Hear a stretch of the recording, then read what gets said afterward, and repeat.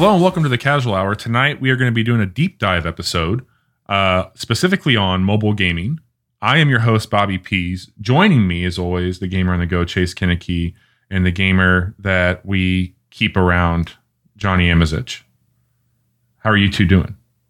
Just never better. Yeah, I can tell. Doing all right. Good. I haven't done a deep dive for a while. I'm really excited to do one of these with you. Chase always sets an incredibly high bar. Yeah, thanks, Chase. And yeah, Chase really overachiever. That's just what I do. But over the last few weeks, really after we recorded Game of the Year, one thing stood out to me that I just couldn't really comprehend was the omission of a mobile game category, where we're coming up on 5 years of this show this summer. I think mobile gaming has been something that was incredibly important to me, specifically on iOS devices. Chase has always been the gamer on the go, using any handheld device you can grab. But for me, I never had that stuff. And so if I wanted to play stuff on the go, it was really more looking for stuff to play on my phone or my tablet. And when we got to talking about our Game of the Year episode, and we were just is there really anything that we want to bring up this year? There had been a whole new service around mobile gaming. It was just wild to me. And the further we've gotten away from that, the more it stuck with me that was a really strange thing for us, considering our history and what we like to do. And so I started to think a little bit about is mobile gaming done? Is it over with? What's going on with mobile gaming? And I decided to start going down some data that I could reference online. And I started to read some pundits and some reviewers, and I got news for you. Mobile gaming has never been bigger. It's huge. It's huge. Is it here to stay? I think it's here to stay. It might not be great, but it's here. Yeah, I imagine where this conversation might go is something akin to, hey, mobile gaming is like the Fortnites and League of Legends and Roblox to an extent, of these things are huge, but the audience of the three of us, except for Johnny, because he's very well familiar with Roblox at this point. Yes. But those things are huge, but they're just not our kinds of games. So we don't see that growth. Except, I am not currently playing it, and I'm very happy about that. But I have still had the toes dipped into Fire Emblem Heroes, and I'm very well aware of the amount of money that can change hands. You actually were going to publicly tell us how much money you spent on Fire Emblem Heroes on this episode. I honestly have no idea, but it would be an embarrassing amount of money. Sure. Whatever the number, honestly, whatever the number would be, it could be $5 and it would be embarrassing, but it is not $5. It is a lot more than $5. So is it a multiple? I definitely saw some statistics around money, and I included some of it tonight. So let me frame up what we're going to do tonight, if that's cool. Sure. And so there's really a few categories I want to break down around mobile gaming. The first one we're going to do is just overall numbers. What does the market share look like for mobile gaming right now? And I thought that, I think the three of us should kind of come out and just say what our perception of mobile gaming is. We've already kind of jested a little bit about it's not our shit or what we're into, but the perception of what mobile gaming is, because there's a distinction that we have to set on the show with Chase of games that are on the go and games that are mobile. And is there a Venn diagram? Are they overlapping? Because when I think of mobile games now, it's a very specific genre. It's not necessarily the definition of something that's portable. That's an attribute. But when I think about mobile games, I'm thinking of a very particular type of game versus games that we take with us. So I want to set some kind of I want to get the language right for the show, so we can all speak the same language. We're going to look at the numbers. We're going to talk about some of the money, some of the projections that they're looking at for the gaming industry specifically. As we get through that, we're going to be taking a look at broadband data. And Chase, this is going to be a really big one for you, talking about internet speeds and what that looks like. Or so lack thereof. Well, I'm just trying to give you something that you can take to your office building there and be listen, I have it on good authority through a deep dive for my podcast that this is what we should be getting. because I think that that's a pretty big player in the future of mobile gaming. And then I think that one of the things that we're going to get into is cloud gaming. And we've all kind of poked fun at that as well, specifically at Stadia. But I wanted to break down. We've never made fun of Stadia on this podcast. No. I don't even know what Stadia is. Yeah. Well, you're going to get learnt up on what that is. So I broke down what I consider to be some of the big players in the cloud gaming scene in 2021. And Bobby, you've made a slideshow. It appears to be, and you're going to need to let Johnny and myself know when we need to click and see the next pages. Yeah, for sure. I'm gonna. So is this something you're planning on posting somewhere so listeners can see it too?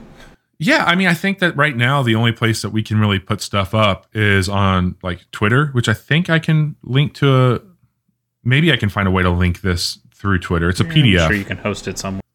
Yeah, but yeah, this is definitely something that I put together with the intention that like, hey, you could download this and take a look at it. By no means do I think I'm an expert.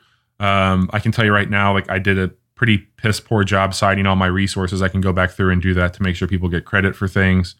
But I was really putting together something. As Chase always brings really fun shit to the show when we do a deep dive. And I always feel like Johnny and I just bring these long ass pages documents that are just not quite up to snuff for Chase. And I wanted to do right by Chase and put together a document that we could follow. You elevate everything. In this COVID age, something that we can still kind of have tangibly with us tonight when we do this. So glad I could raise the level of discourse in this godforsaken. So if the two of you would advance to the first page here called Let's Talk Numbers. Oh, we got graphs. Yeah. So obviously you can see right now, I was a bit taken aback by how the numbers break down when it comes to the total gaming industry revenue. And again, mind you, like I'm coming off the heels of our small, insignificant game of the year conversation where we didn't talk a lot about mobile gaming. I mean, that makes sense. Mobile gaming is, and probably has been for the last several years, the number one source of gaming industry revenue. It is 51%. You don't necessarily think about it, but whenever you actually look at what's happening, we all have one of these. I'm holding Burn. an iPhone. Got him. Most people have. No, I know what you mean. Up, Chase. Yeah. Be it. Yeah. Oh, we don't all have iPhones, Johnny. Yeah. Oh, you mean that you have a mobile phone that plays mobile games? Yes. No, you're absolutely right. The barrier to entry for mobile gaming is so much less than it is for a $1,000+ PC or a $500+ console. Like everybody has a phone. Almost all of those phones are capable of playing games in one form or another.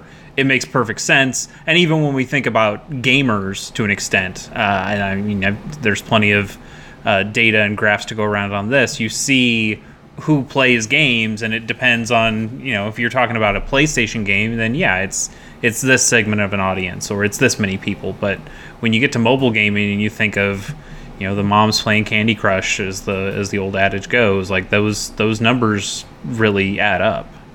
No, it absolutely does. And I mean, that's an interesting thing you bring up with that.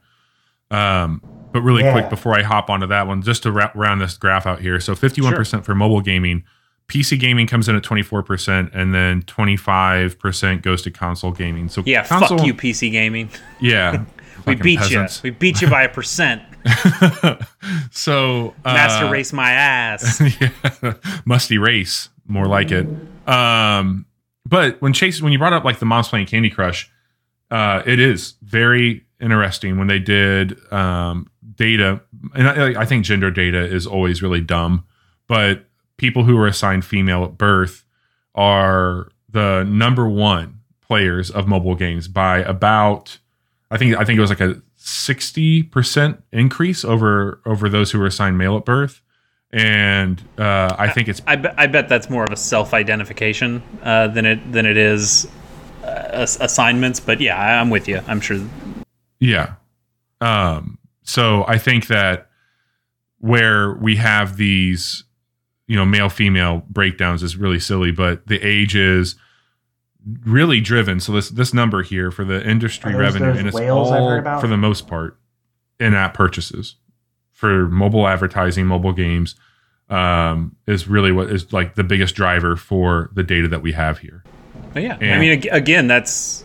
I mean, yes, but also no. It's the people who pay $1 or $5 and never pay anything more, but there's millions of them, and that counts up to millions of dollars. And again, like, that's the barrier to entry talk. It's not just the barrier to entry of, do you have the device that can play it? It's, do you have a barrier of entry that this thing costs $1 or $2 to even start?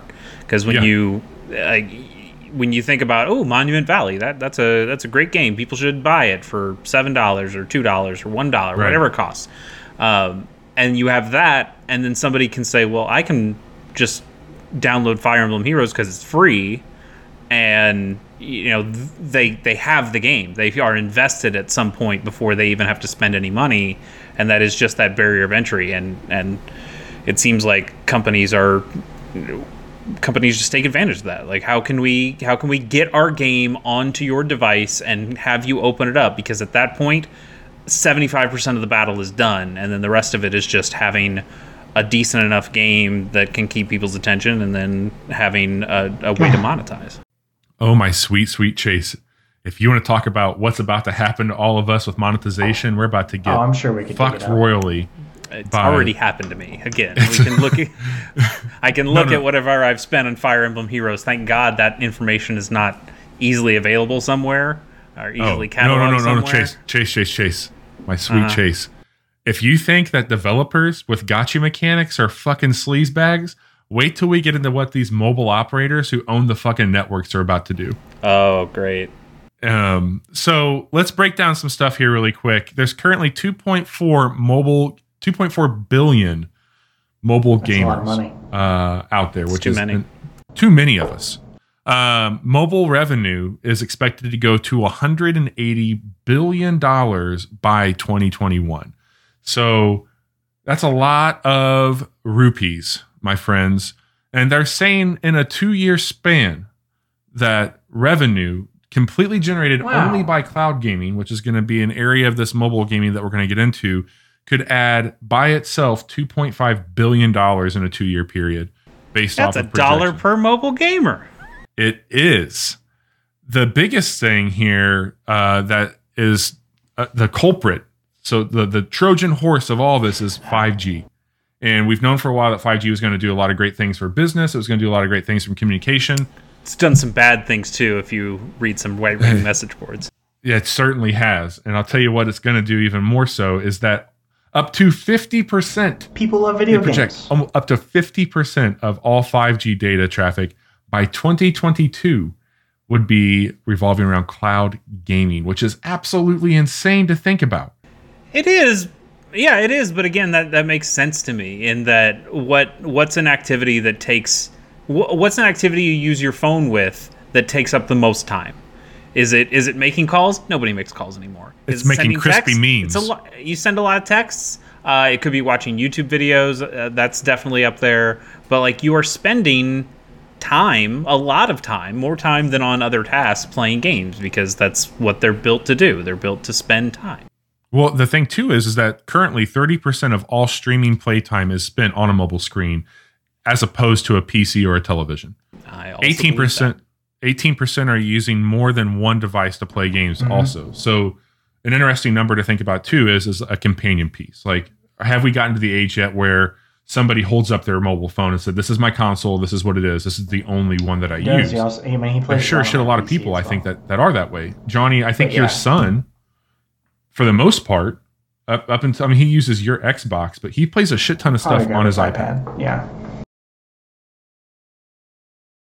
But like, if you were going to say, like, Jude, what is your gaming console? Like, what is yours? He would go to his iPad, I would assume. Yeah. And so I don't think that's... I wonder what the numbers are for Fortnite of how many people have only played it on a mobile. Well, especially, like, I don't have a ton of numbers specific to China, but China is by and large like a mobile gaming nation. Like, they they are that's all by in. design. Like their government is pretty strong at cracking down on a lot of that stuff, and it's when they do let it in, they let it in very slowly. I know the Switch is there now, but that took a lot of effort, and then only specific games can come to it. Animal Crossing for a long time, maybe even still now, has been banned in that country. I believe they just got Ring Fit, or like but it all has to be like through a subsidiary company that is a Chinese company that can bring that stuff in. So yeah, like what Chinese gamers end up doing is they go to PC and they go to mobile, because those are the things that they have access to that they can get. Sure. They can play games on. And even then, like in China, you cannot actually. In China, can you play Pokemon Go? It's one of those Eastern Asian countries that has banned Pokemon Go outright. I think it is China that's banned Pokemon Go, and so you have Chinese developers who are trying to make Pokemon Go like games, because Chinese people know what Pokemon Go is. They just know that they can't play it. So here's the alternatives that you. Well, the thing too that's interesting, so that would qualify as a casual game, and that is So when we talk about like the number one audience with the number one genre on mobile, it's casual. It's casual gamers and casual games. And perfect. What have they listened to? A Casual Hour? This is the greatest crossover episode of all time. But what's interesting about this, and where I see we talk about barrier point, right? The barrier entry here for a lot of these things. There's an even bigger battle to try and get somebody to play more of a different genre. So like these cloud services that we're going to be talking about, they have their work cut out for them on this audience that they're trying to get a slice of right now. But there's some pretty bullish, analysts here that say cloud gaming is expected to expand at a compound annual growth rate of 48.2% from 2021 to 2027. And that makes me think a lot about, it's a lot, 50% almost. So by the time that we're talking about a potential next gen console, like as we sit here, people still unable to get PlayStation 5s and Xbox Series X and S, what's that going to look like 6 years from now, 7 years from now, when we start to talk about where are you playing your games at? And I think that that's really an interesting place to be looking ahead. Market size value is expected to grow from a US dollar of 0.68 billion in 2021 to 7.4 billion by 2027. According to the report, 106 communication service providers have launched commercial 5G services, and of those 22 have announced a mobile cloud gaming service. So this is where it's starting to get wild, is that your mobile operators have the infrastructure.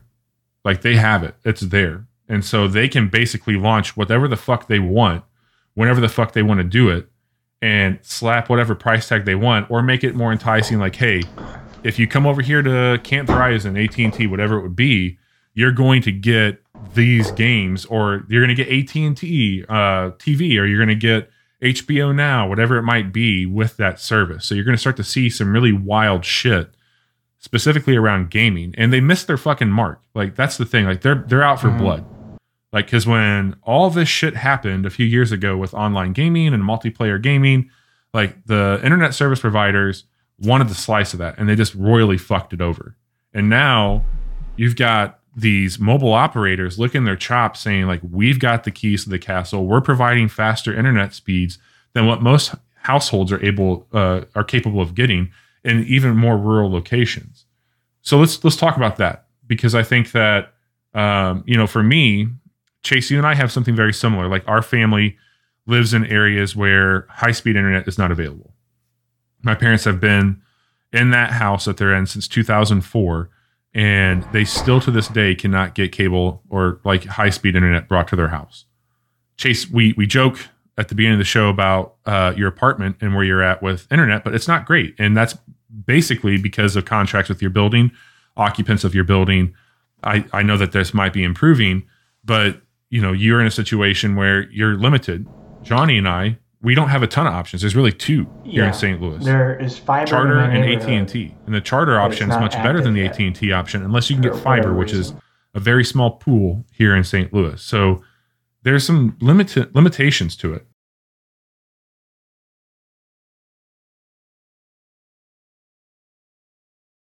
So when we look at the data for mobile, so let's start there because I was talking about 5G. But for mobile, the US average is 63.24 megabits per second. Mm-hmm. We actually rank number 22 in the entire world for our mobile broadband speed. I'm sorry, our mobile download speed. That's a lot if you hop over to mobile broadband. Woo, number 11. Oh my God, broadband number speed 11. in the United States. We're number 11. The average there is 170.88 down. That puts us at number 11 globally.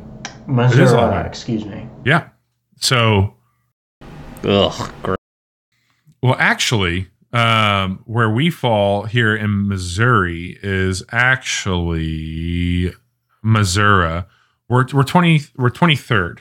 So the average for Missouri in 2018 was 38.5 megabits per second down, and that's our average in Missouri 3 years ago. So the must be nice. Global average for broadband is 91.96 down, 49.44 up with a latency of 21. If you look at mobile, I know, no kidding, right? If you look at mobile data, the average globally is 45 down, 12 up, 36 latency. So guess we're moving. Why do I bring this up? I found a report that had all 50 states ranked. Number one's New Jersey. Their average in 2018 was 52 down, which is pretty impressive. But I think that we're moving. We're moving the show. We got a new headquarters to New Jersey, the Garden Hour. But internet's fickle and by no stretch. We're a flyover state, right? We're in a very rural area for the most part outside of St. Louis. There's not a whole lot going on with infrastructure. Don't need there's internet a lot of farmland. There's a lot of communities that just don't have a great need for super high speed meth labs. Yeah, but what I think when you start to you can just run. I bring these numbers up only for a certain reason is that having 5G now. Johnny and I, we have 5G on our phones. Chase currently no, correct? Yeah. No 5G for you? So have I. Okay. So I've gotten some pretty ludicrous numbers with 5G. I was I've gotten speed before I upgraded my internet at the house recently. I was getting faster download speeds on my cell phone than I was getting in my home. Yep. Basically half a block up from a 5G cell tower or antenna. And I was getting Chase lives, 3,000 right? This is where Chase lives, downtown St. Louis. On my phone. Now, Bobby, did you just decide to do this deep dive just to make me feel bad? Is that what this is? It feels Chase, like somebody just wanted to put his big dick internet out on the table and make the rest of us feel a little self-conscious about our little dick internet. I'm trying.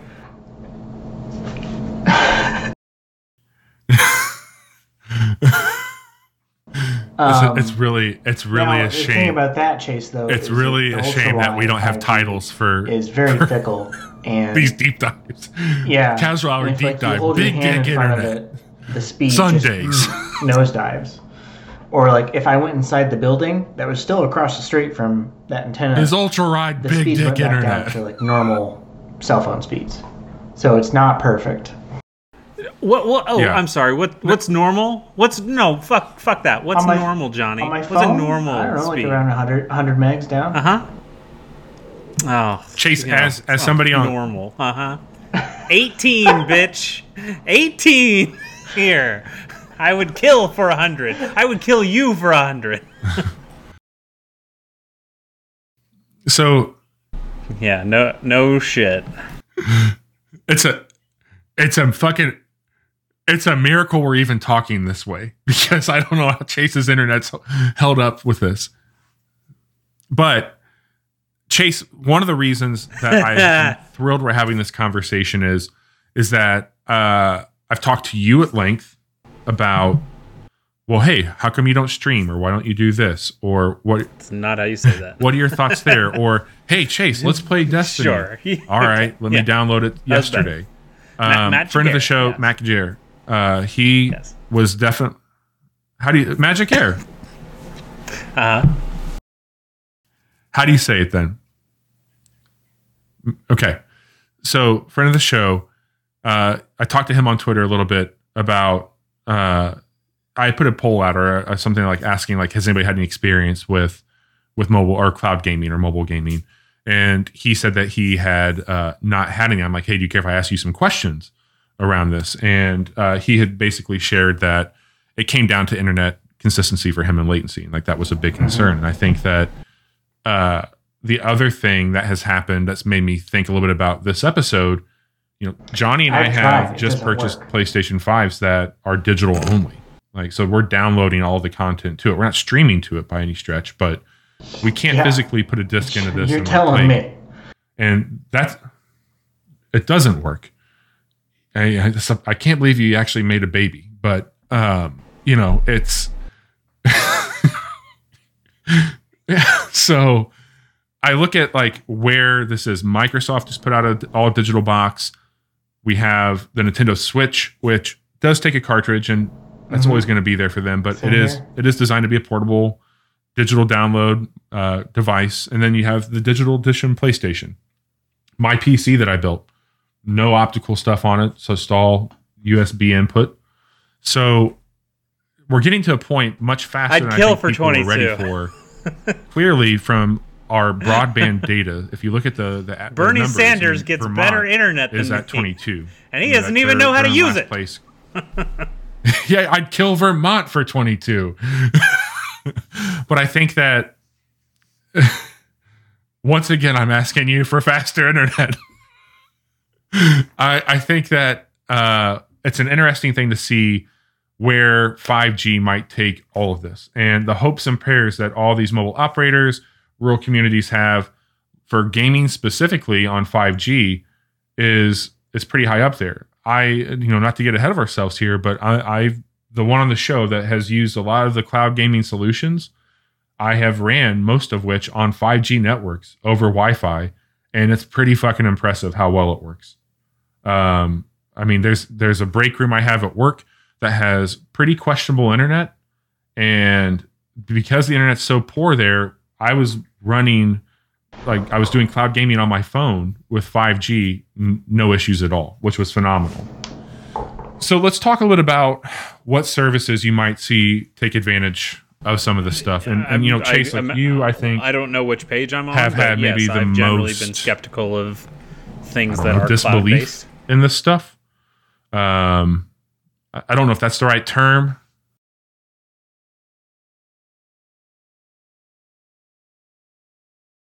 Okay. Yeah. So I want to start with I'm about to tell you where to go. We're going to go to the Apple Arcade page first. So what I've done here, page 3, what I've put together just for all of you, I went to each one of the websites as if I had no information whatsoever. Like I knew nothing about any of these services. And I wanted to learn only what I could get from the splash page each one of these services provide. And see how much information I could put together that the average consumer would be getting. The casual Bobby gamer. Budweiser. That's who we're trying to win over here. Joe right? iPhone 6-pack. This is who we're trying to sign up for stuff. Joe Never 6-pack. Upgraded. So I'm Joe 6-pack. Welcome to the Casual Hour. I'm still on iOS 6. Joe iPhone 6-pack. Apple Arcade never upgraded. Joe iPhone 6s pack. Ready to go.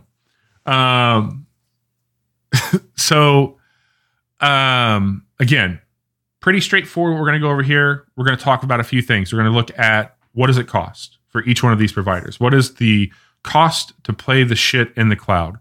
What are you going to get with that money? What's included in these services? Are there a free tier for these? Is there a way to test this stuff out? What hardware do you need, if any at all, to take advantage of it? What's the compatibility? Does your shit even work in the cloud? what's the library size right now? What is that going to get you? Is there exclusive content? Those were the things that I thought were relevant. I think those are pretty standard gamer focused things that we'd be looking at. So with Apple Arcade, page 3 for the uninitiated, they're one of the newer ones to the mix here. Not the newest, but they're about a year and some change into this. This is pretty much this is, I think, the closest thing to mimicking mobile gaming as we know it right now. What Apple's initiative is they want you on their ecosystem with a $4.99 monthly commitment. There is a 1 month free trial for this. What that gets you is unlimited access to 100 plus games. Mm-hmm. There's no ads or in-app purchases on any of this. You can download to play online or off. You have access for up to 6 family members, so they have that family share. So if you do have a family share set up for anything with Apple Music, you subscribe for $5 a month. That gets you 6 subscriptions essentially for 6 household members. You can start playing on one device and pick up on another. So any Apple device right now, I should say more of a current Apple device, Apple TV, Macs, iPads, iPhones, iPod Touches can take advantage of Apple Arcade. You decide whether to share your personal data, so you can be completely anonymous on the stuff that you're putting into the games or who you are playing the game. It works with screen time and parental controls. So if you are looking to have a bit more say over when your kids can play things or how much time they're playing games, you have some built-in stuff to monitor that. They also include a wide range of games, from puzzle and adventure games to sports, racing, and multiplayer action games. They believe that everyone can count on finding something to love, enjoy. All the games, no ads or in-app purchases. They usually give a few months for free. Here. So, I say usually. Right now, for the second year in a row, if you buy a new iPhone, Johnny and I think subscribe. You get 3 months of Apple You got it Arcade with your new phone for free.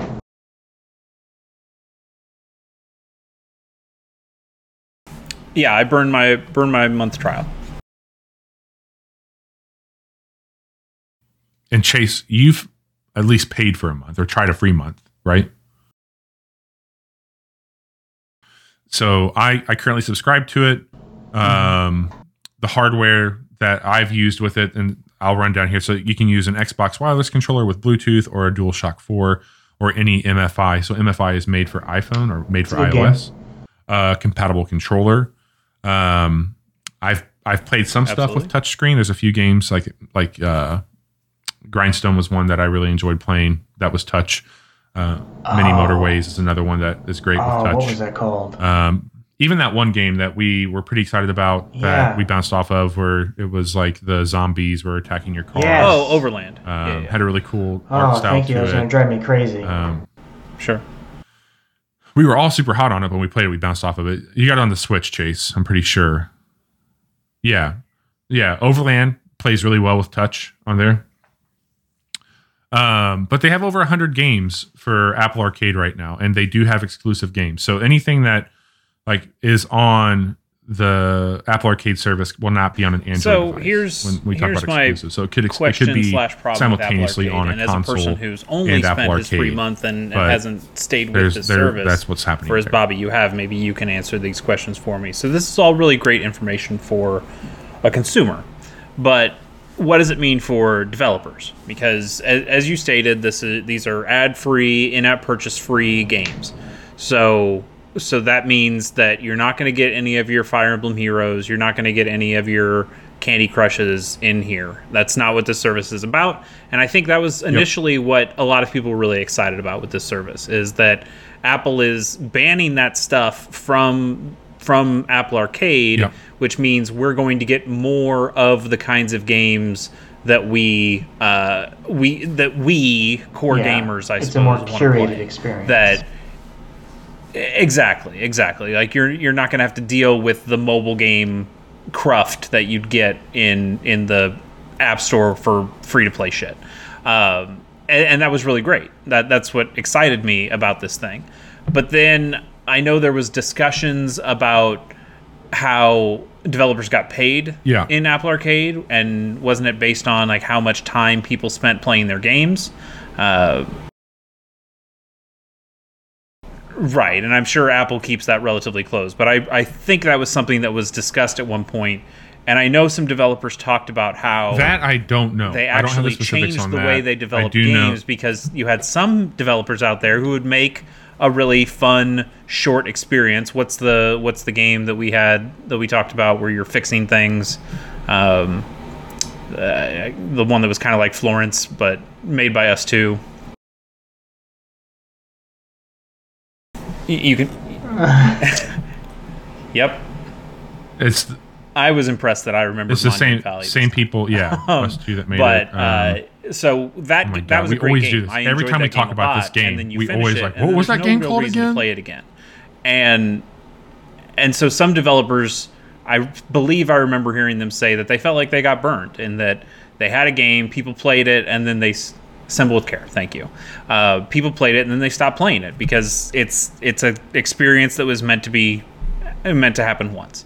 Whereas a game like Grindstone did a lot better because it was a game built to be played multiple times. Exactly. Or Many Motorways the same way. But so I think there's a part of me that worries that we're not actually getting what we thought we wanted out of Apple Arcade because of the payment system, in that, you know, if I got lots of Assemble with Cares every month, I think I would be way more interested in paying for that service. But we're getting... The reason I stopped is, like, the one game I kept coming back to was Mini Motorways. I love that game. Sure. But then I'm paying $5 every month just for the ability to play the one game I want to play on this. And that's just not good value for money. And there's no way for me to give them... I'd give them $20 if it would just say, okay, you own this game now. You don't have to. You don't need Apple Arcade. You can just buy a lifetime subscription to this game and call it a day. And I would love to do that, but because they are exclusive to Apple Arcade, they can't just put it out on iOS as well. Sure. I think that the thing too, and this is kind of where I'm at. Like I will say it right now. I'm at a bit of an impasse for what I want when I have my stuff on the go. Like, I'm very much in a different place now than I was a few years ago with, like, the experiences I want. And I'm going to say it. You know what? I blame the fucking Nintendo Switch. I blame the Nintendo Switch for all of this in the best way possible. Because that magical, beautiful piece of hardware has shown, like, what can happen on the go. And I think that is the level that I'm expecting now from being away from my console or my PC at this point right now, like, which the Switch I imagine means there's not as much on-the-go gaming. I mean, we've seen the numbers. There's obviously a lot of mobile gaming happening, but there are some opportunities that aren't happening because people are at home more often than they have been. So the opportunities they'd have to play mobile games is less so. There's actually something interesting when you think about competition with these things. And I know we're probably going to talk about Android or other services here coming up. But when I was in college, this was like 10 years ago, and I was talking to an executive at an ad agency because we were there to learn about ad agencies. And he asked the question, like, does anybody know who McDonald's main competitor is? And, you know, you if somebody asked you that question, you'd probably, Burger King. Absolutely. Burger King, Wendy's, like, there's all sorts of places that you can go. And he's like, yeah, those make sense, but that's not who McDonald's views as their main competition. And back then, it was Subway, because Subway was offering something like McDonald's owned burgers. McDonald's owned burgers. Like, Burger King wasn't touching that shit. Wendy's wasn't touching that shit. It wasn't even close. They were blowing them out of the water. Pedophiles. But somebody who was looking for something different than McDonald's was going to Subway. And I think nowadays, 10 years later, people would probably say their main competition might be Chick-fil-A, where, you know, the chicken sandwich boom is so big right now. In fact, McDonald's has even talked about how they're making new chicken sandwiches specifically to target places like Me Too. Yeah. please. Yeah, definitely. Chick-fil-A has better internet than I do.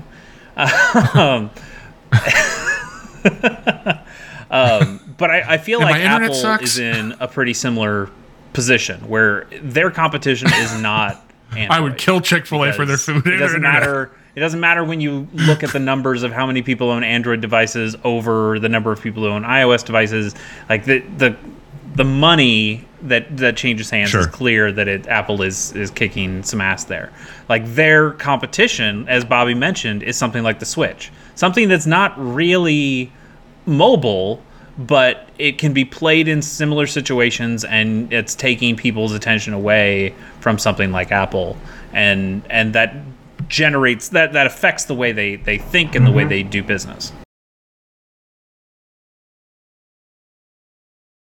Yeah, dude.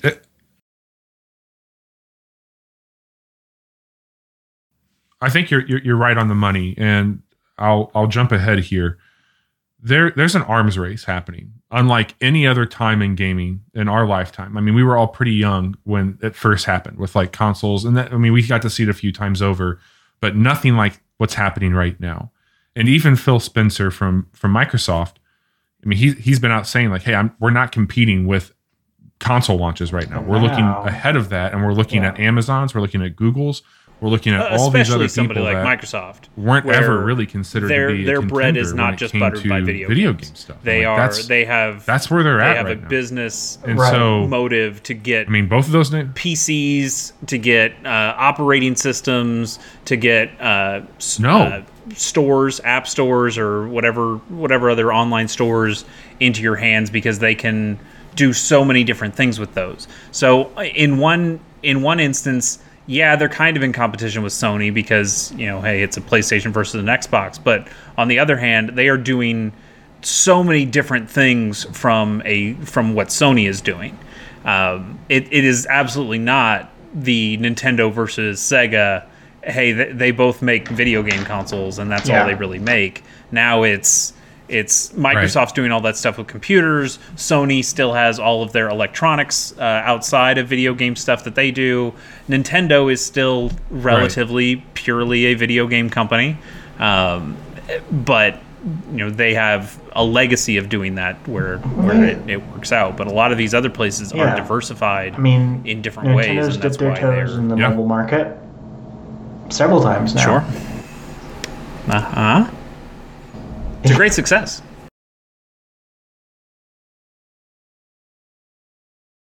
I will. So I'll point back to for sure. I'll point back to page 1. We don't have to jump there, but that specific thing about 18%, right? 18% of people were playing on multiple screens. And so I want you to think about that as we're progressing through these lists here. So Apple Arcade, I believe, is the closest thing you're going to get to like that casual gaming experience. You're going to get some really nice games, high quality games for $5 a month. But is that enough to really compete or take your time away like from one of these other services we're going to talk about? And we're not here to tell you how to spend your money or what you should be doing with it. It's more just about, we want to take a deep dive look at what these cloud services are, because they're becoming more prevalent. These conversations are coming up.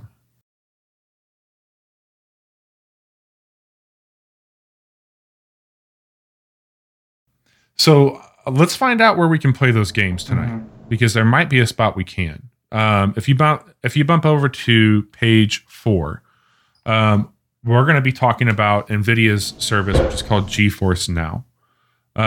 So let's. I did.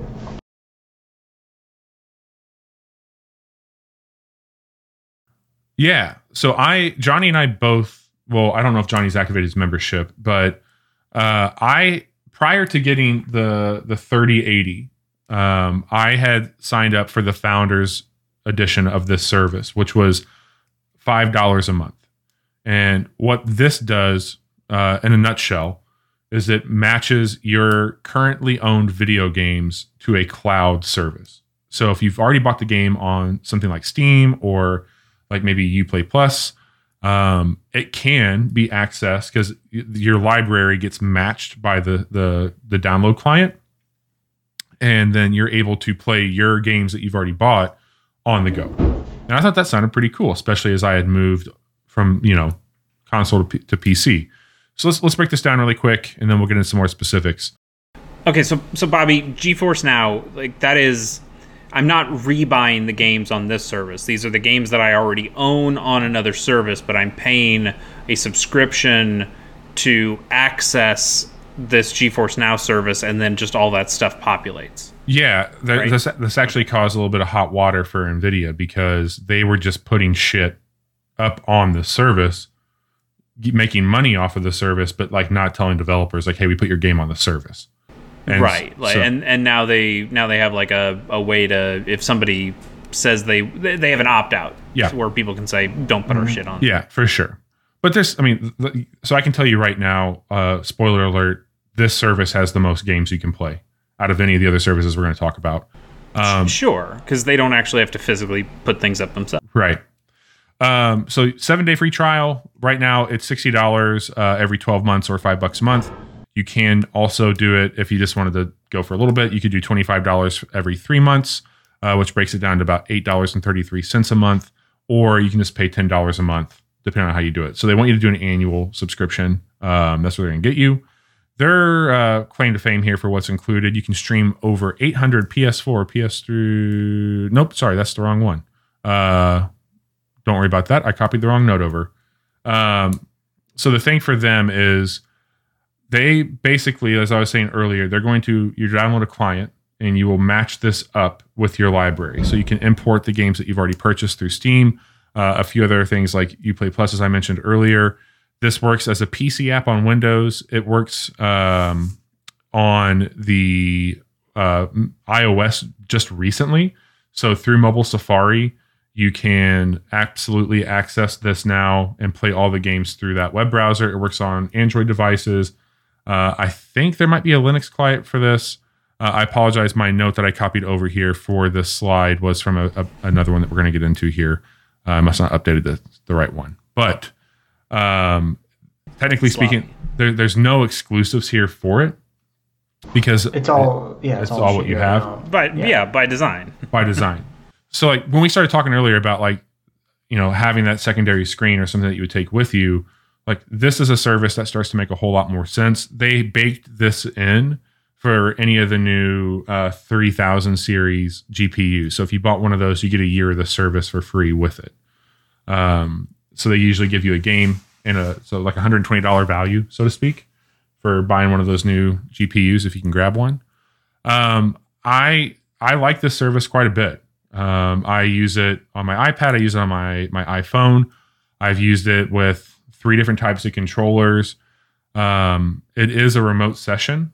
So one of the other things about this one that's interesting is that if you are playing a mouse and keyboard game, or that you would be normally playing with mouse and keyboard, you can remote play with a mouse and keyboard also, that's which cool. it supports that, which is really nice. So if you are doing something that is specific to it, like on a laptop, might not be the same. I mean, I wouldn't recommend doing a shooter, but if you were doing something like Obra Dinn, that becomes a bit more of a reality if you're using a mouse and keyboard for a game like that.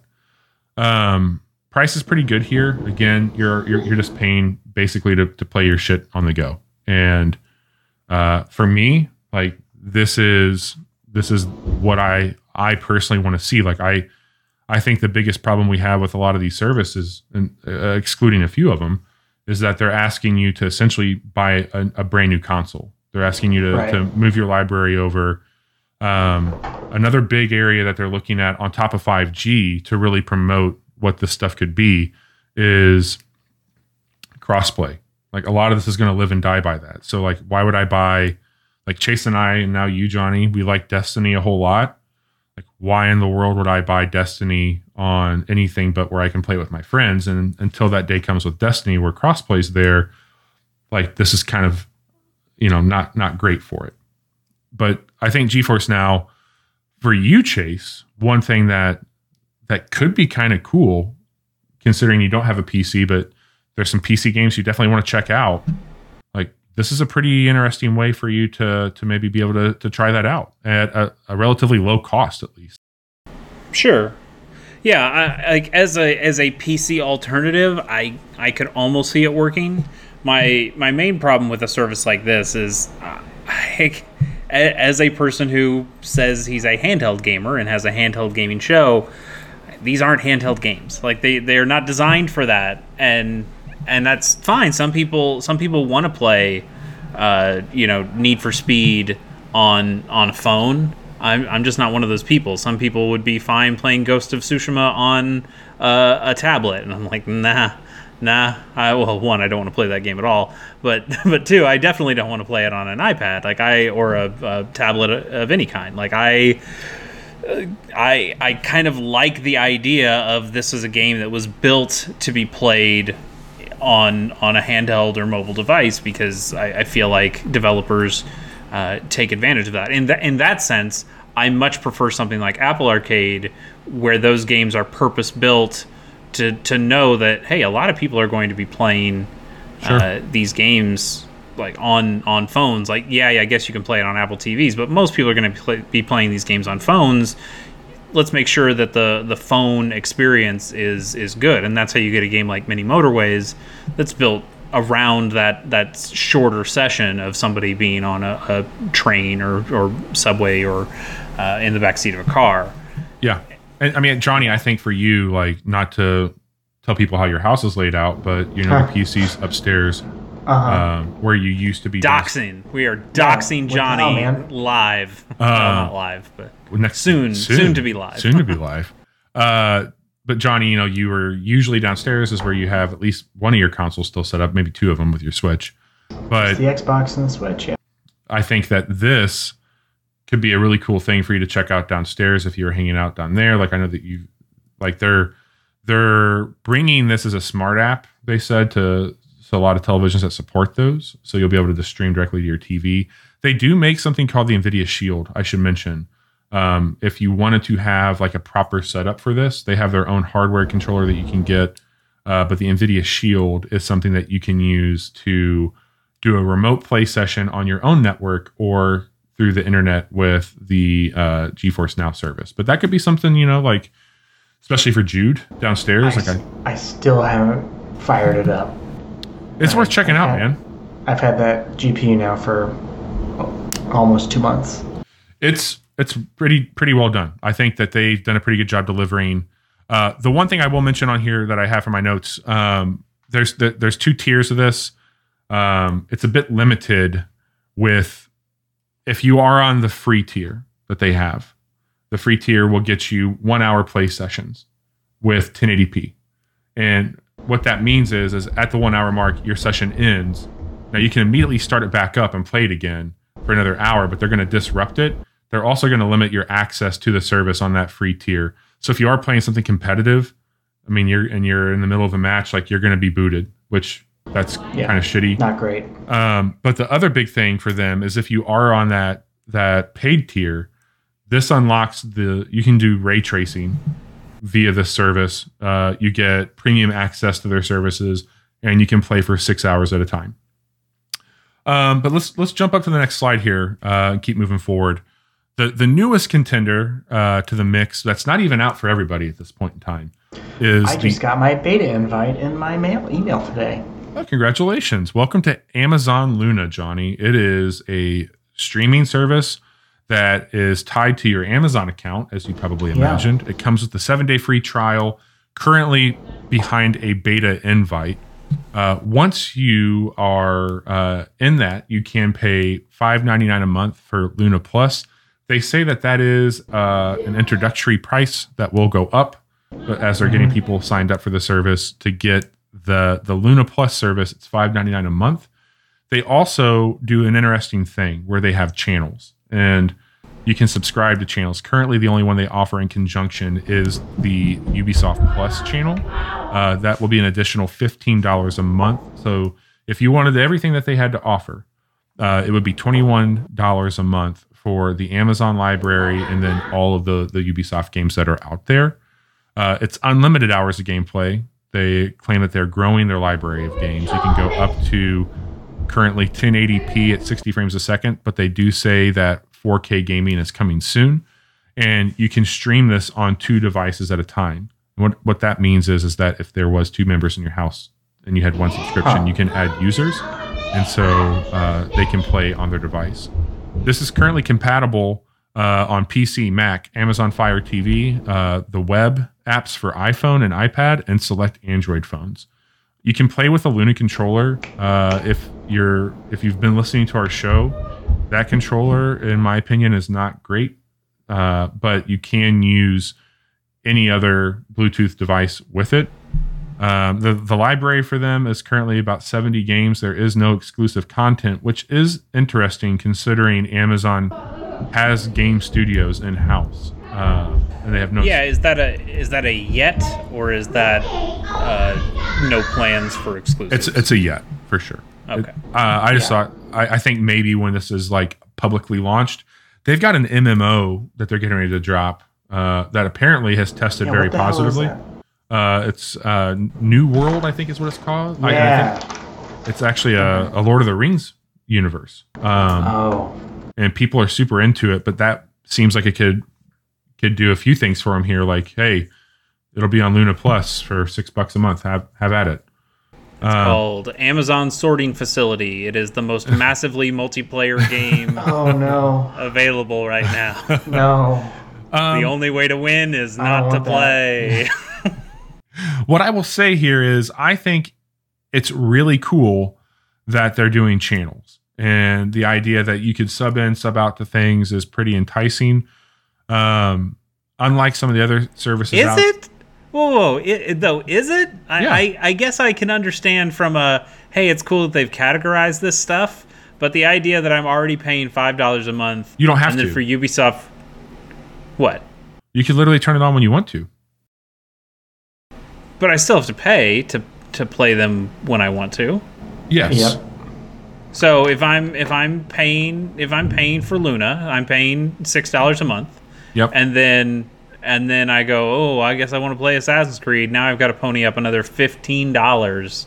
But think about that for a second, because I'm doing the same shit right now on PC. So when Assassin's Creed came out, I was going to get the version that I always get, which is like the one that comes with the DLC and stuff. I get the like $100 version, right? So I spend a little bit more money. But my deduction was, well, I can do this Ubisoft Plus thing and get the highest version of the game with all the DLC for that $15 a month. And in my head, I'm like, sure. Okay, I'm just going to... stupid not to do it. Well, I think that's true. But the thing of it is that if I was going to spend $60 on Assassin's Creed, and this is what I had, like I could say, all right, how many months of that could I get for one cost of Assassin's Creed and get those other things? Because of this, I got Watch Dogs at the same time. I got Assassin's Creed at the same time, and then I ended up getting Immortals Phoenix Rising. Yeah, Phoenix Rising at the same time. On one hand, you are right, and if you are a very savvy shopper who is very good about turning things off when they're not using them, then I totally understand. But I think I am like a lot of people out there, where they're not thinking about it that way. They're going to get this service and they're going to forget they have it, or they're going to just be lazy enough to just let it keep going, because I don't know, like Ubisoft said they're going to make another game next month. Maybe I should just wait.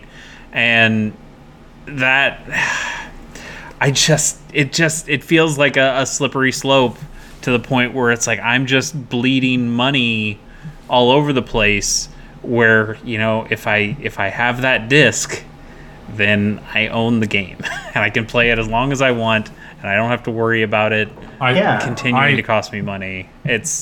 I know I am old in this sense. This is old man yells at cloud gaming. That's what we should have called this episode. But that is me. We said at the beginning of the show, we were talking about Johnny holding up his iPhone. We were talking about mobile phones. So if that's like think about from like the barrier standpoint again. This is somebody who already has their quote unquote console, which is their phone. At that point in time, from like a dollars and cents perspective, even at $21 a month, like that's still a big ask for somebody who's already limiting their budget, like to spend that much money. But if it was just $6 a month for a phone to have, like, you can play fucking Control. Like, that's one of their games they got right now. Control. Like, no thanks. It's built into it. Now, is that the way I want to play the game?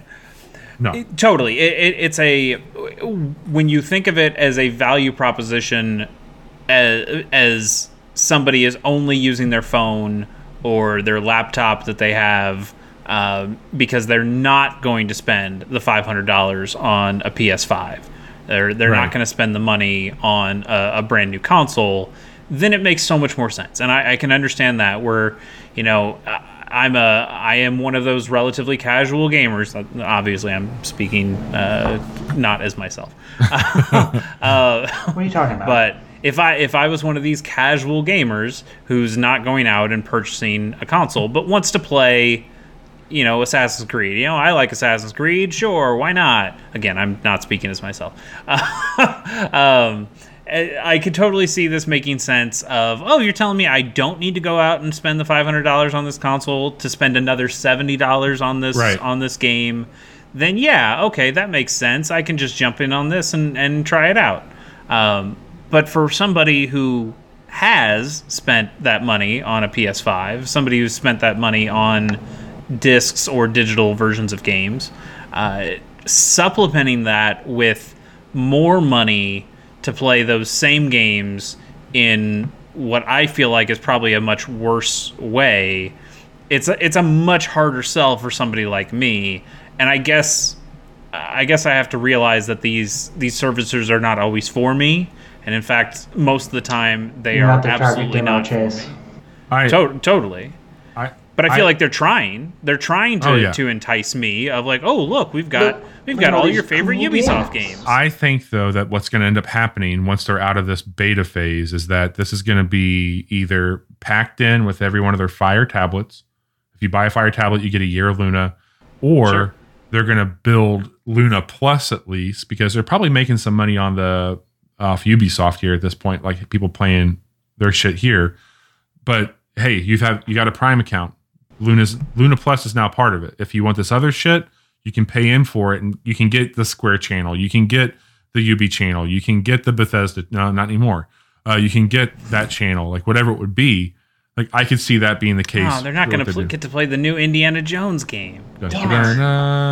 So let's move forward here. PlayStation Now is the next one up. One thing we didn't mention. Luna's going to have hella Twitch support. Like that is going to be something massive for massive. Yeah, like that's just going to make so much sense for platforms like. And I will say that I think they'll probably deliver on that more so than one of the other places we're going to talk about with their video streaming service. Who am I talking about? But PlayStation Now. PlayStation Now has been around for a while. I think it's one of the older, or maybe the oldest on this list.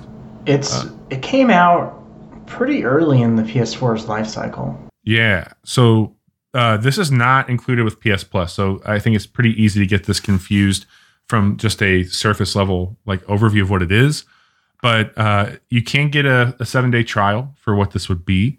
It's got 3 different tiers of payments. You can do $60 a year, which breaks down to $5 a month, or you can do $24.99 for every 3 months, or $9.99 for every month. They have over 800 games that you can play on the service that range from the PS4, PS3, and PS2 titles. You can play this on a Windows PC, which I think is pretty cool.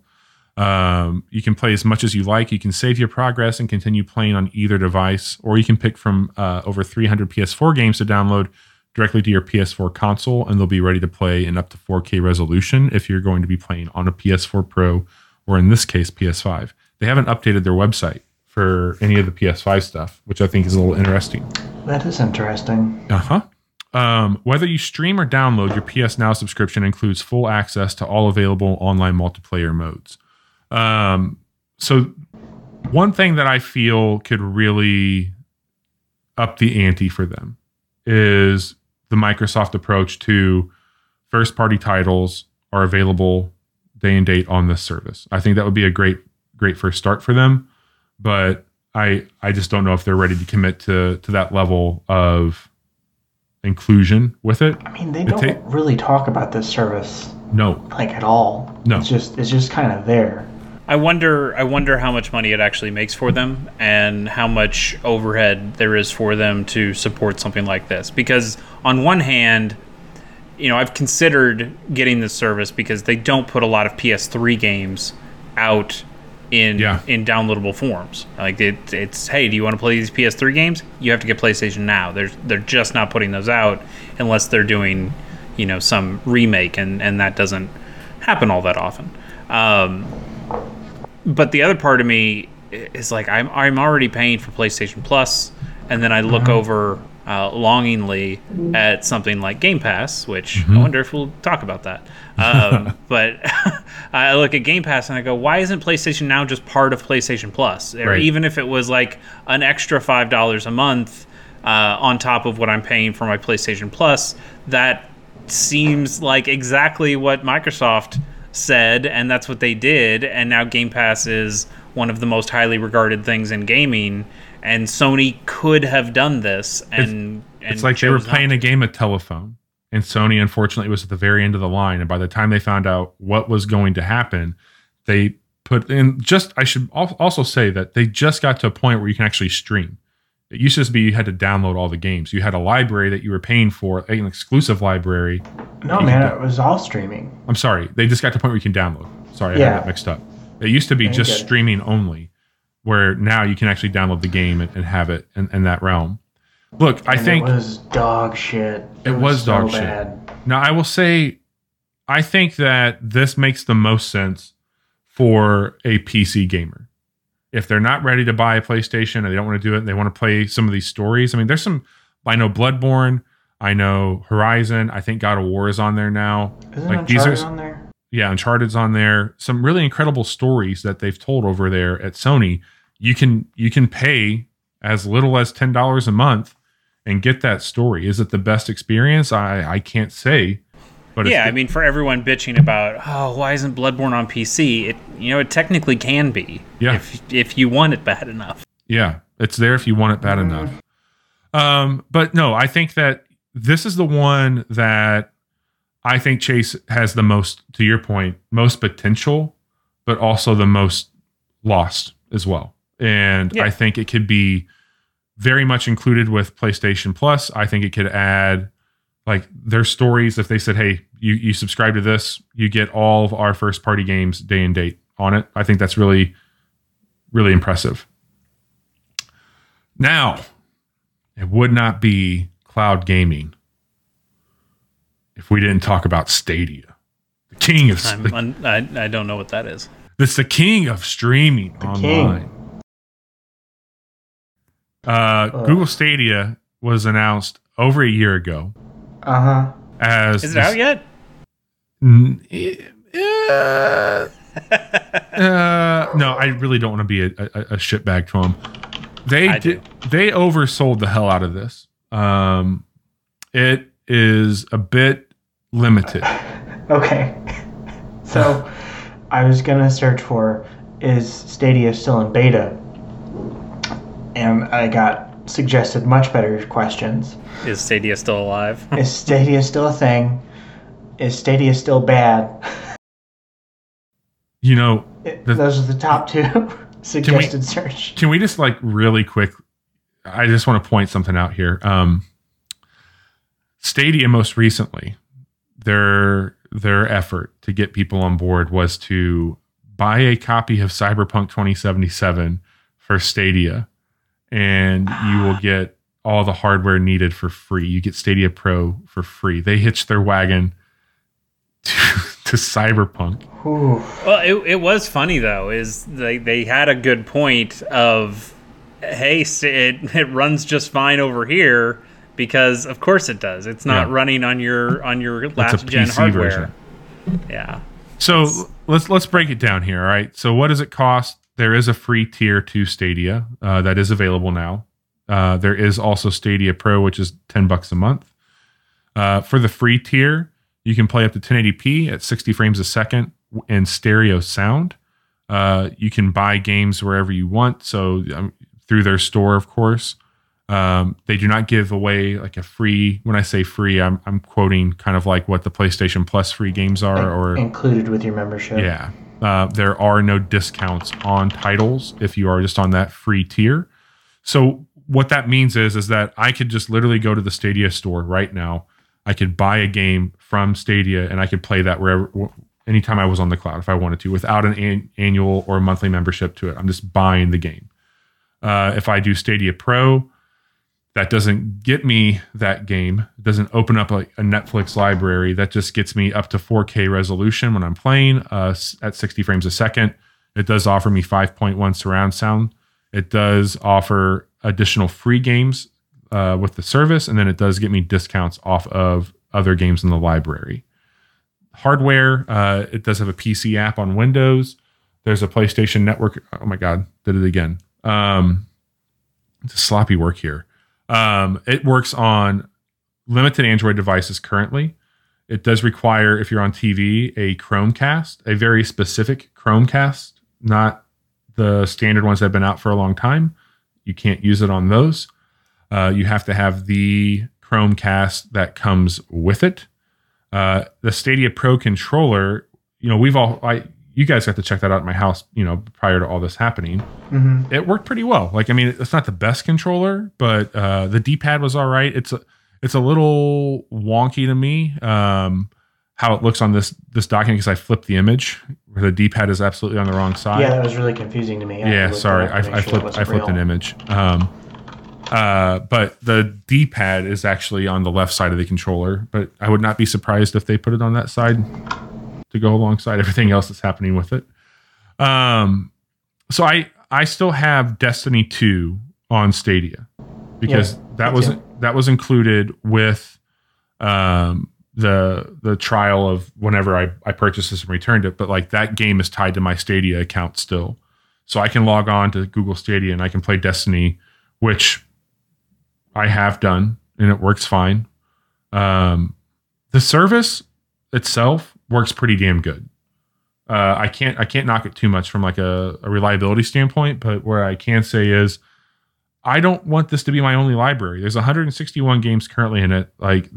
It's insane to me that this is a competitor with modern consoles right now. This is launching things that current gen is launching, and it's just so limited and busted and broken. That doesn't seem right to me, but I don't know. What do I know? Anything on Stadia that we need to address? It seems just so much untapped potential with the bill of goods they try to sell us versus so far what we've been given. Two very different things. Agreed. And that is disappointing because it sounded really cool at first. This was supposed to be a disruptor, and it still very well could be someday, but right now in 2021, it is definitely not that. It's a slow rupture. Remember when you guys talked about how cool it was going to be? Chase, shh. Look, man, you watch one press conference, and you take the words that these high-power executives say at face value, which is always a mistake. And, did I buy into the hype for a moment? Yes. Did I cancel my Stadia pre-order before I actually paid for it? Yes, I did. I wasn't smart enough. Yeah, you got out right under the wire, unlike some people. Well, I got my money back, but I definitely got it shipped to the house first. So let's wrap up here with Project xCloud. This is the service from Microsoft, and I think that one of the interesting things about this particular perspective here is this is kind of what the eggs. This is the basket full for Microsoft. They put all their eggs in this basket. It seems they've got a couple. Okay, that's a metaphor. Yeah, I mean they've got some really nice hardware. I'm not going to sit here and knock the new Xboxes, but no, I think you're right. I liked your eggs of baskets and eggy baskets. Yeah, eggy baskets. No, Phil's been very clear. This is the future that they're competing for. And friend of the show, Phil. Yeah, friend of the show, Phil. I know I follow him on Twitter. That's close enough. Anybody can be a friend if you try hard enough. Oh, that's so sad. Jesus Christ. Let me break it down. So it just made me so depressed. I don't know why. Yeah. There's no free tier for it, but you can get 3 months for $1, which that is a hell of a value. Slamming good deal. Then that is, I believe, Ultimate too. That you get 3 months of Ultimate for $1, which that includes Gold, that includes EA Play, that includes it all. The Ultimate version of Game Pass, which is where xCloud lives, is $15 a month. But as I was mentioning, that gets you quite a bit. There's a PC only version for $10 and there's a console only version for $10. Why on earth, if you have an Xbox, you wouldn't just pay the $5 additional a month is beyond me, but people apparently aren't doing that. If you don't have a PC, then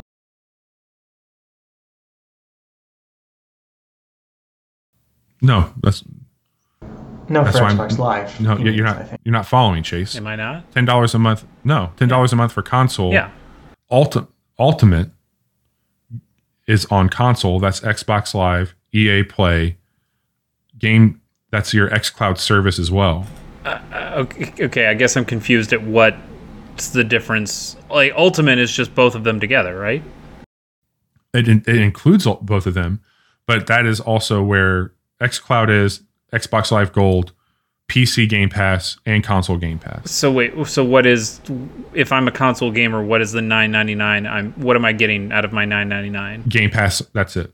Only Game Pass. Okay. You're not getting Xbox Live, you're not getting EA Play, you're not getting any of the perks you Gotcha. get with I think I'm confused because you labeled this slide as Project xCloud, and then you had tiers that don't have Project xCloud included in them.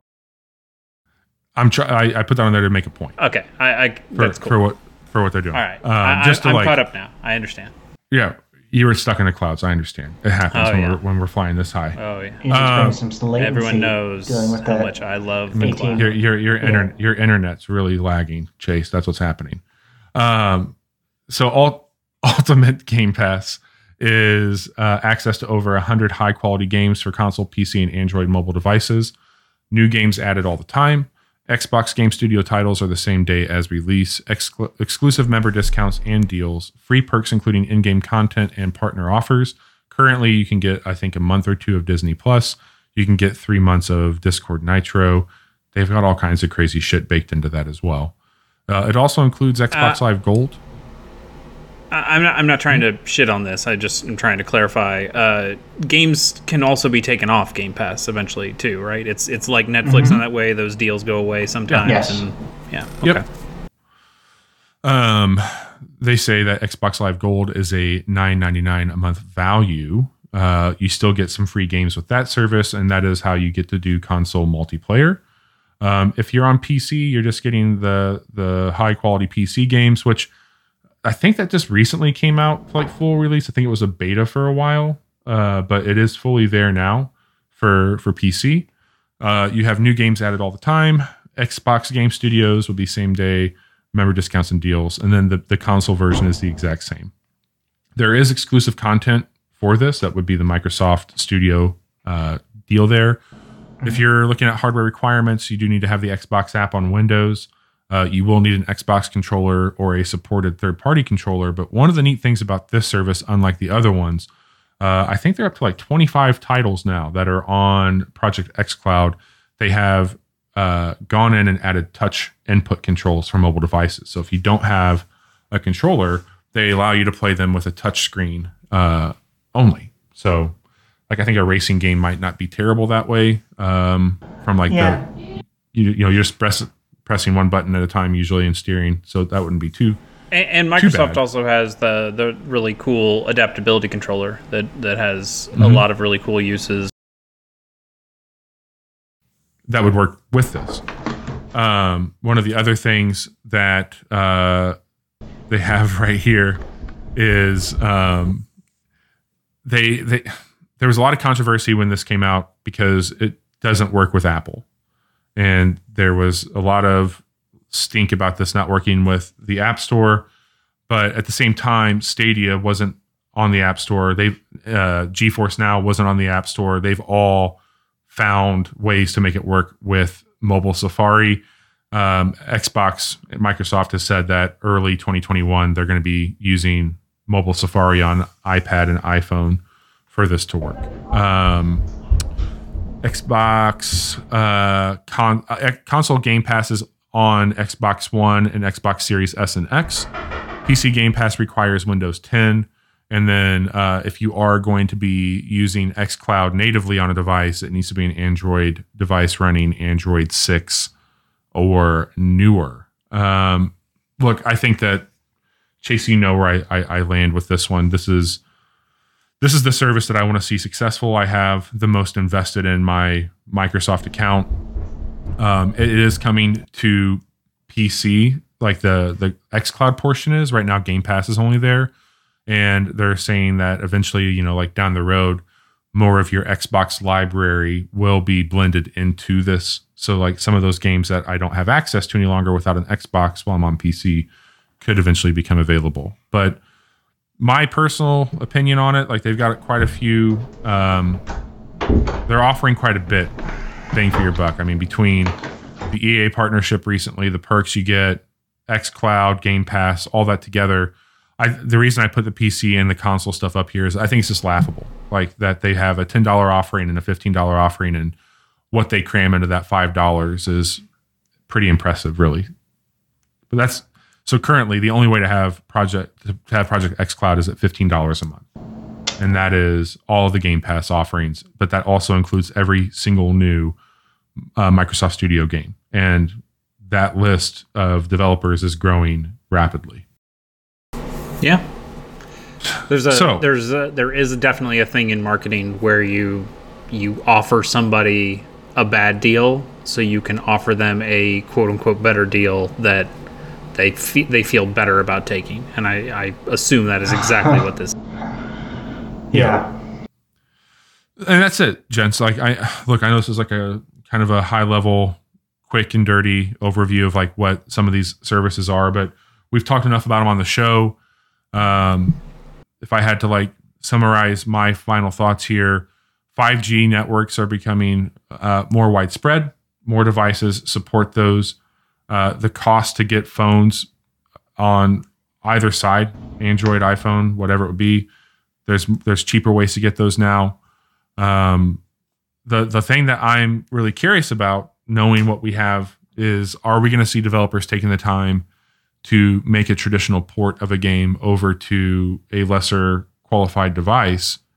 Or are we going to continue to see the cloud being kind of what Nintendo's doing? I didn't even mention them from Cloud Play when it comes to this stuff, but they've got. You didn't have to. A lot of other places do, though. I mean, like they're definitely like raising some eyes at it. So yeah, I think what's really interesting here, as you're talking, is the idea that Apple Arcade and xCloud are somewhat in competition with each other, where I would not have necessarily drawn that line. I probably would have thought, okay, if I'm I'm looking for games on iPhone versus games on a console, but if these are all places, if you can play any of these games on your phone, then yeah, it absolutely does. It does compete for your time on that device, and I think that's interesting. Even though I wouldn't traditionally say those two things are going to. Personally, for me, I think that in the next 5 years, things are going to look very different for where our games are at, and I will shout out Ubisoft because they're on a few of these platforms right now, and I can't remember where the article was recently written. But one of the gaming websites was talking about how Ubisoft is a step closer to creating the universal game. But that's been their MO forever. Like even when you have something weird and new, like I go back to the Nintendo Wii, Ubisoft jumped on that early with Rabbids and Just Dance and a lot of other titles, and that's what they do. They take advantage of new hardware. Like remember that fucking Leap controller they made or whatever the fuck that was? Like they are out there trying new things, and it doesn't always work, but more often than not they do get rewarded for being early adopters of a lot of these platforms. So it does not surprise me in the least that they've jumped out and said, "Oh yeah, we'll do stuff on the cloud. We can throw Assassin's Creed somewhere." Like, yeah, absolutely. If people want to buy Assassin's Creed, we'll let them buy it anywhere. I want to live in a place where I can buy a game universally and then I can choose where to play. If I have friends that are on this service, I can pay in and play with my friends there with my library. Like my library goes with me. And that's what I would love to have, is that like I buy a game from a developer or a studio, and then if I want to play it on PlayStation, Xbox, PC, like all I do is I plug my library into that service and that's where I play it. So you want an analog pocket, is what I'm hearing. Yes. You want to be able to have your library of games that you've owned over a long period of time, and they're all compatible, and they all can work on your TV, and they can all work on the go. It's great. It's really the best console when you. It is. Well, listen, I know that this is probably not the most interesting subject for you two. It is something that I'm very interested in as the resident connoisseur of all things cloud. I wanted to talk a little bit more about it. Hang on. I mean, there's a little game called Final Fantasy VII. I think a lot of us here are connoisseurs of cloud. You can't just take that one away from us, Bobby. That's fair. How dare you? How dare I? We didn't cover him. My bad. But so controversial yet so brave. I appreciate both of you entertaining me for this Lackatoos hour and a half. Are connoisseurs of cloud. But as we wrap up this deep dive, I did want to make an announcement. You mentioned it earlier, Chase, and we shared some stuff online today. Today is the 14th of January. We are going to start recording our show, for better or worse. Probably worse. Live on Twitch. Probably worse. And if you ever wanted to know how the sausage gets made over here at the Casual Hour, you're about to find out. I'm going to have to dress be up prepared for the to fucking podcast. I know. Don't. No, you're not. Yeah. Just give it to him straight. Just be you. I did purchase a ring light today because my apartment is very dark. So is my heart. So I need a ring light for my heart. We don't. I mean, traditionally we record Wednesday nights. That's what we've been doing for a while. I think we'll probably keep that time slot. We're going to share that out here soon. I'm going to talk to the gents offline about what a schedule might look like, since we are going to be going live with this. That, obviously life happens. We can't always keep, but for the most part, we'll be shooting for, I think, Wednesday nights live on Twitch. So if you want to follow along with what we're doing, there's a couple ways now that you'll be able to take in the Casual Hour. If you are not listening to the podcast, twitch.tv/the Casual Hour. That's where we're going to be keeping all these. No one's going to be able to poggers. Oh no, there'll be we more got pogs. in. We got in right at the end of pogging. You thought PogChamps was bad. Wait till you see the Casual Hour. But if you do want to follow us as a podcast, you can do so on any platform. Anchor's where we're hosted, anchor.fm/Casual Hour. You can upkeep with all the news happening around our show on any social platform at the Casual Hour. Chase, you run a show called Gamers on the Go. What's happening there? I quote unquote run a show. We did do our Game of the Year episode at the end of last month, but it's been a little quiet. I've definitely been playing some handheld games and have some ideas, but I imagine the show's going a little quiet right now until something like the Playdate or the Analog Pocket show up and get people excited again and give me a reason to go back and really play a bunch of old games. Discussions may have taken place about a future episode. Maybe Johnny and I will finally do that Minish Cap episode that we keep saying we're going to do. Yes. Yeah, 5 years later. Johnny, what are you doing with your son these days? Trying not to strangle him. That's parenting. 90% of parenting is not strangling your kid. The other 10% is strangling your kid. It's fine. They don't tell you this because making a kid is so easy, but parenting is actually extraordinarily difficult. What are we playing? We're playing lots of Among Us. It's still the game of the hour, which is fine. Not the game of the Casual Hour, but the game of the Aim as a Shower. Right. Yeah. So all three of us play that together, and it can be fun, especially when I convince people to vote Jude, even though he's not necessarily the imposter, off of the spaceship. and it's fun to hear him react to that and get real mad and call me a mean dad. But yeah, that's about it. Nice. So as we talk about Twitch and we talk about the show going there, you know, a long time ago, I used to make some videos and Chase would hang out and do that. And I got lazy and then the pandemic happened and there was No, I think it was more that we made one specific video and you decided you didn't want to do it anymore. Even though it led to the best title in Casual Hour history. But the Casual Hour is home for me. This is a place where I hang out with my two best friends, talk about the things Except I want. that time you left the show. It wasn't home for you then. You guys left. That wasn't I've never left. This is my only home. Other than the other show I have. But with that, it doesn't really make sense to me to go off and make videos as Lumberjack Smack, which I mean, it's fun. But I think if I were to maybe dabble in that again, if we are actually like going to be doing things on a Twitch channel once a week, I might see if you two want to come hang out with me that way. And maybe we do some quick looks in a safe distance way that we can use this Twitch channel. Now that I got this PC set up and we can do that stuff. So there might be some other content. Let's just see if we can get the fucking show running first on Twitch, but there might be some other stuff that we do together in the spirit of quick looks on that service. So exciting times for us. It's a pretty big transition. Hopefully we can make it work. Could be fun. But this has been a deep dive. I appreciate everybody's time listening. Please play something new. Next week is a What You've Been Playing. We'll be back. There should be some really fun stuff to talk about next week. So we'll be back with some cool new games. Thanks everybody for tuning in, and we'll talk to you soon.